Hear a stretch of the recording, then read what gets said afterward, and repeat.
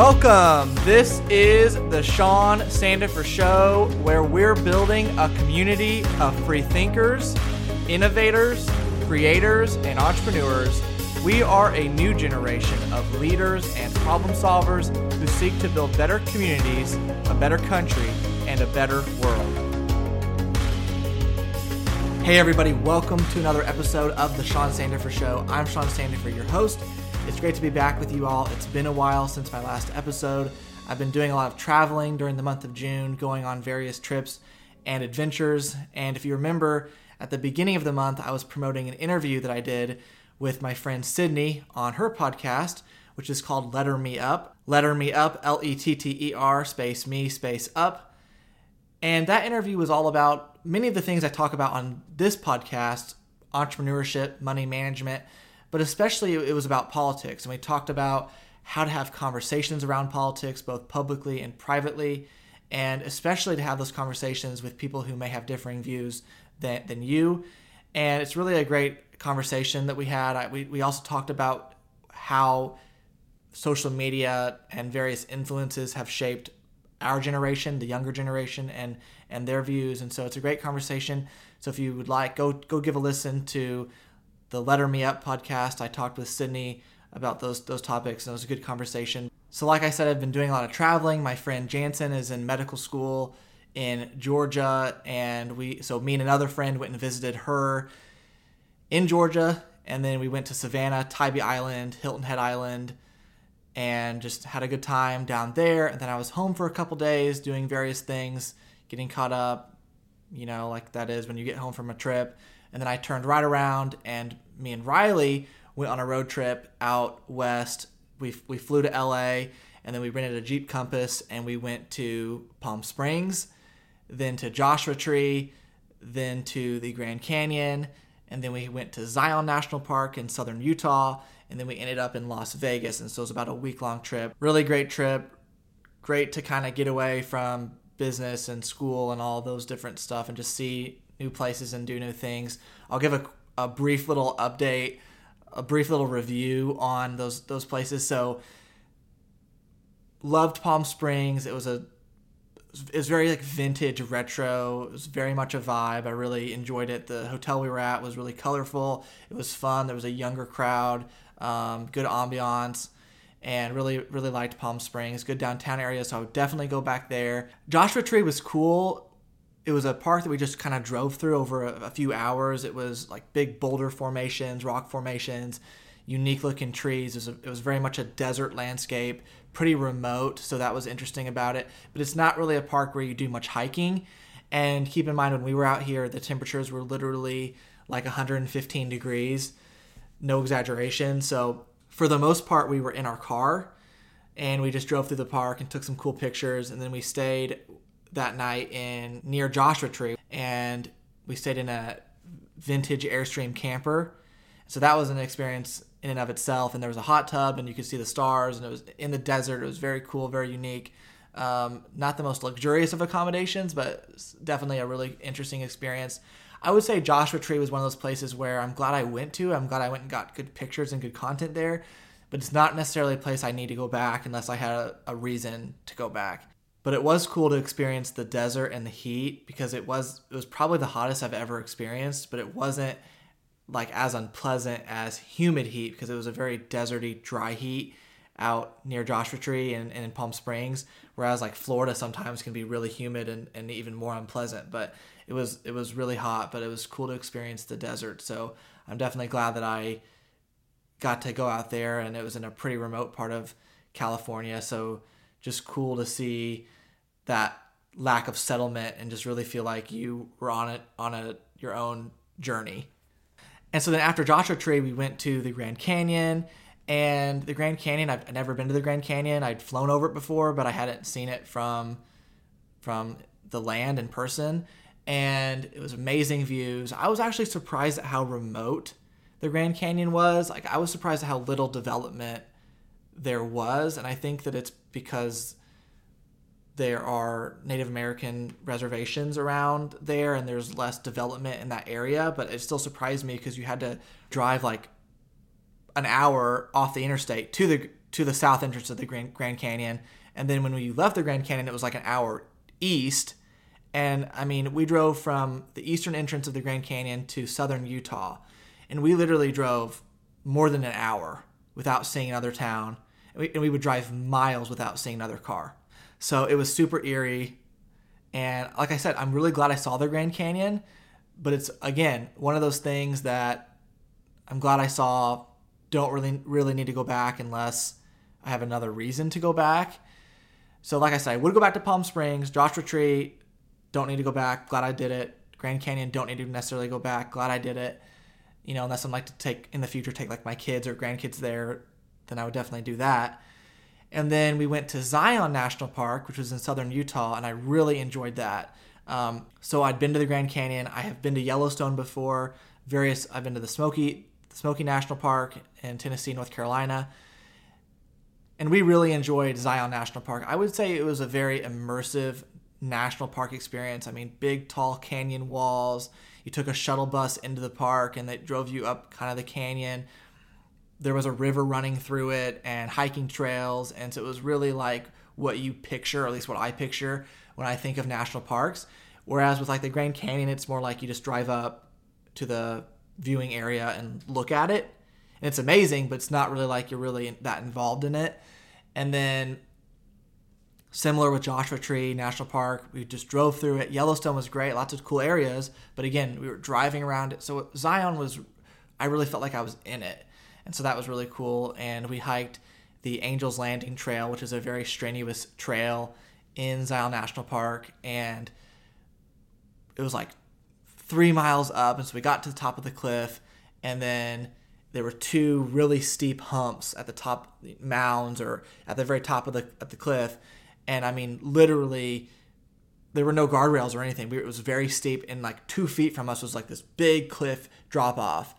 And they say that 20 or so people have died since I think like 2005. And honestly, I'm surprised it's not more than that, because it was dangerous up there. I was not really a fan. I had to like look the other way. I couldn't look over the cliff because I was so close, and it was hot. And I was like, okay, if I like had heat stroke or something and like passed out here, like I could very easily go tumbling over the cliff wall. So anyway, I'm glad it was like a 5-mile hike up this cliff, and then we came back down and went into the river, and it was a really nice time. But the national park, the Zion Park, was a nice time, but I don't necessarily want to do that trail again. So I would definitely go back to Zion, but I would maybe do a different trail and just have that experience again. I would love to go with friends and maybe like camp for a couple days. I'm not a big camper, honestly, but I think it'd be fun to either like rent like an RV or even a nice tent type of camping where we could do like, I'm thinking like sit by the fire and that kind of stuff would be fun. So then after Zion, we spent the last 36 hours of our trip in Las Vegas. And I had just been to Las Vegas in March for my brother's bachelor party, so I knew what to expect. And it was nice to end the trip there because we had a nice hotel and pool, and it was kind of nice to take a break from all the national park stuff we had been doing. But Las Vegas is kind of one of those places where you need to get there with a lot of energy and a full wallet. And since it was the end of our trip, it was like we were running out of energy, we were running out of money. I mean, not literally running out of money, but, you know, for the trip, it was just we'd been spending a lot. And so by the time we got to Las Vegas, we were kind of tired, but still, I'm glad we went. And next time, of course, I would definitely go back to Las Vegas. I really like Las Vegas. It's not as seedy as I think a lot of people make it out to be. It definitely can be if you want it to be seedy, but it also can be as nice as you want it to be. So had a good time in Las Vegas, and then we flew home to St. Louis, and it's just a nice road trip. It wasn't exactly relaxing, you know, it wasn't really like a vacation, or like if you go to a resort or Florida or wherever and you're on the beach. It was very much an adventure, and honestly, I felt almost exhausted when I got home because we had been on the road so much. And the trip was amazing, but you're just constantly living out of your suitcase. You're unloading your suitcase, checking in a hotel, checking into this Airbnb, checking out, loading the car, unloading the car. And it's like you get done. You've had all these great experiences, but it's like you're tired. And so my next trip, I need just a relaxing, like go to one place, stay in one place, and just kind of slow down. So I think that's what I need for my next trip. But this brings me to the topic of the episode. I hope you enjoyed my little overview of the road trips that I went on and the places I've been. Feel free to reach out if you are planning to go there or would like to go there. I will give you all the input and advice that I can. But this brings me to the topic of the day, which is traveling on a budget. And as a law student and someone who's been in college for 6 years now, I definitely know what it's like to have to get creative with your money to travel and go on trips. And I can't go everywhere I want to go. I can't do everything I want to do, but that I still haven't let that stop me from trying to experience new things and go to new places. And if you're like me and you can't yet afford your private jet, then you're in the right place, because I have compiled a list of tips for how to travel on a budget. And I also talked to some of my friends that I would do a lot of my traveling with, and I asked them like what are their tips. And so we put together a list. I'm going to talk through some of these things, which are great for people who are just trying to be money conscious on their trip, especially people who are maybe college students or are just starting out making their full income and they don't have as much disposable cash as maybe like your parents do. And you just can't do everything. I would love to, and fortunately I'm close. I have one more year left of school, and I'm very much looking forward to making more of a big boy income.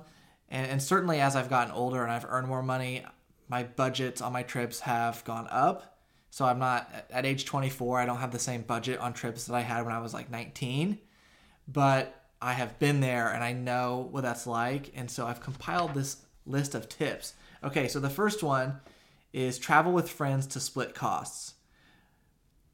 There's a big trend right now to do solo travel, and I definitely support solo travel if you can do it. Personally, I have not been on a big solo traveling trip. Because I'm a little bit more of an extrovert. I like to be around people, and I don't like to be by myself for that long, just because I like to socialize and go off other people's energy. It's just more fun for me.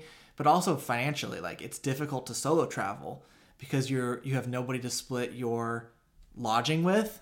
Like, for example, if you wanted to go down to Savannah, Georgia by yourself, well, the Airbnbs might be $300 a night or more.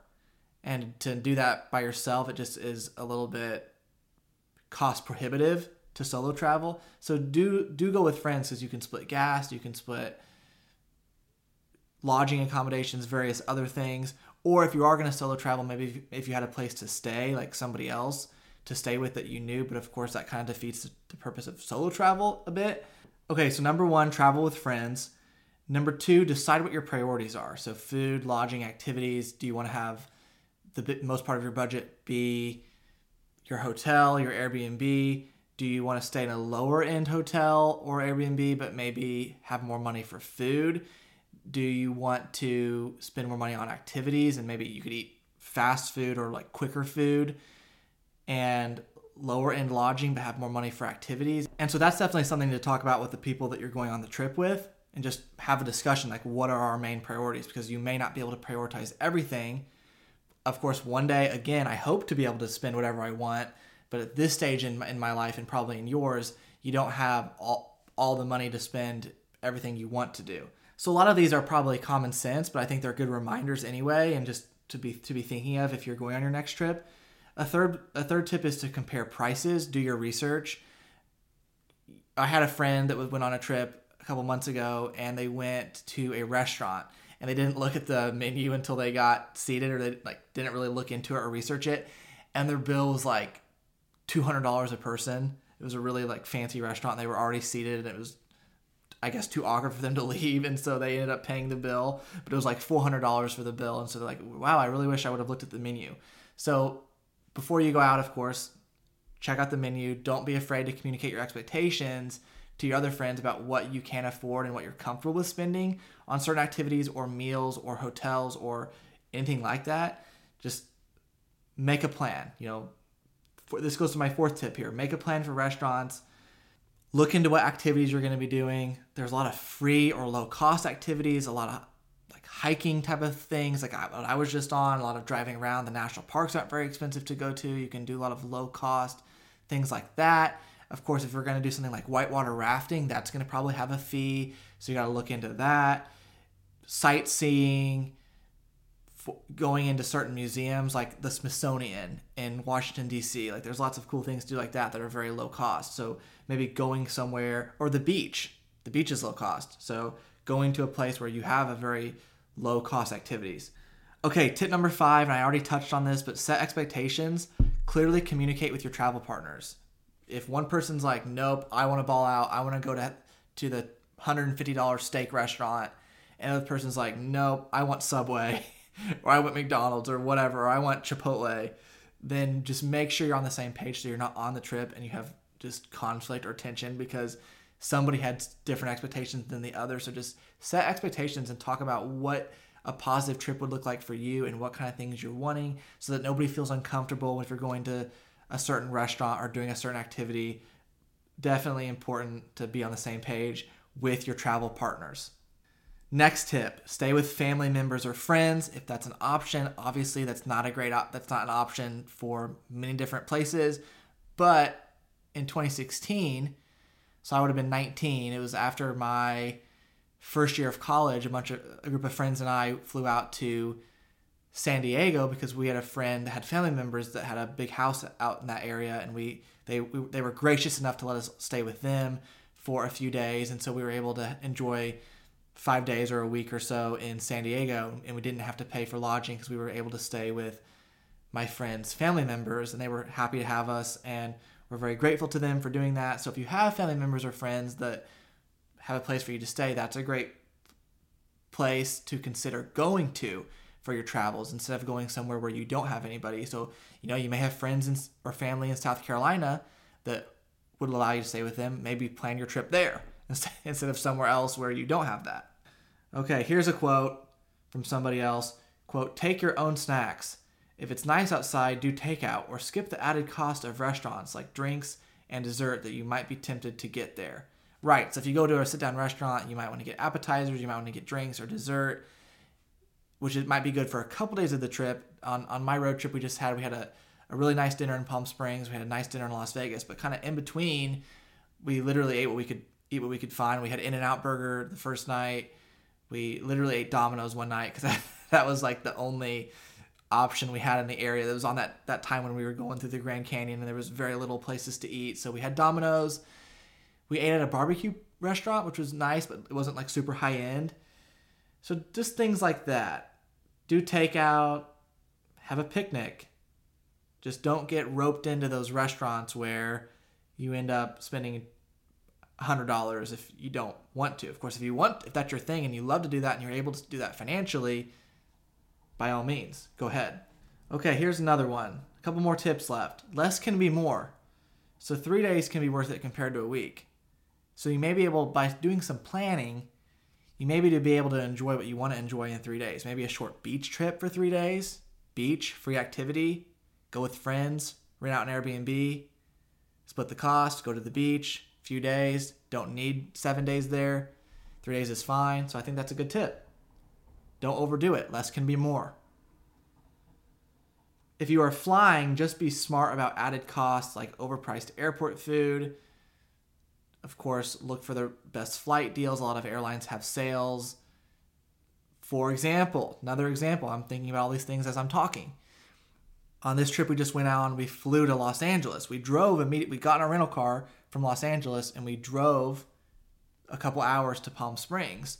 But that's because the flights to Los Angeles were much more convenient timing-wise, and they were literally $300 cheaper than if we would have flown directly into Palm Springs. Because the Palm Springs airport is smaller, there's less frequent flights to it, and so I think the flights there were like $550, whereas our flights to Los Angeles were more like $250. I don't remember if that was round trip or not, but like I said, I found the best flight deals that I could. Or if you can drive, if it's a drivable location, you might be able to save money. I just drove to Georgia, so I literally lived out these tips that I'm telling you. I've been living these out for years.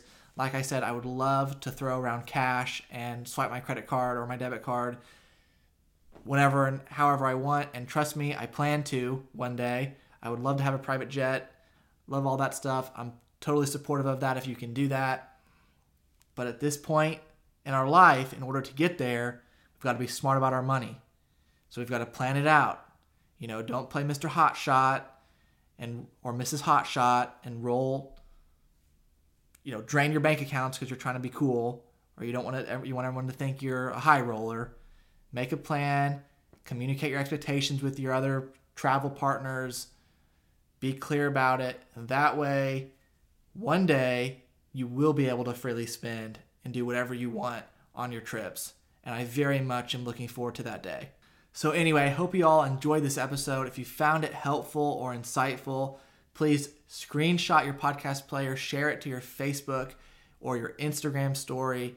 Tell us you're listening. Feel free to reach out. You can email me, hello@The Sean Sandifer Show. That's HELLO @The Sean Sandifer Show. You also can find me, follow me, interact with me on social media, facebook.com/The Sean Sandifer Show, or my personal page on Instagram @Sean Sandifer.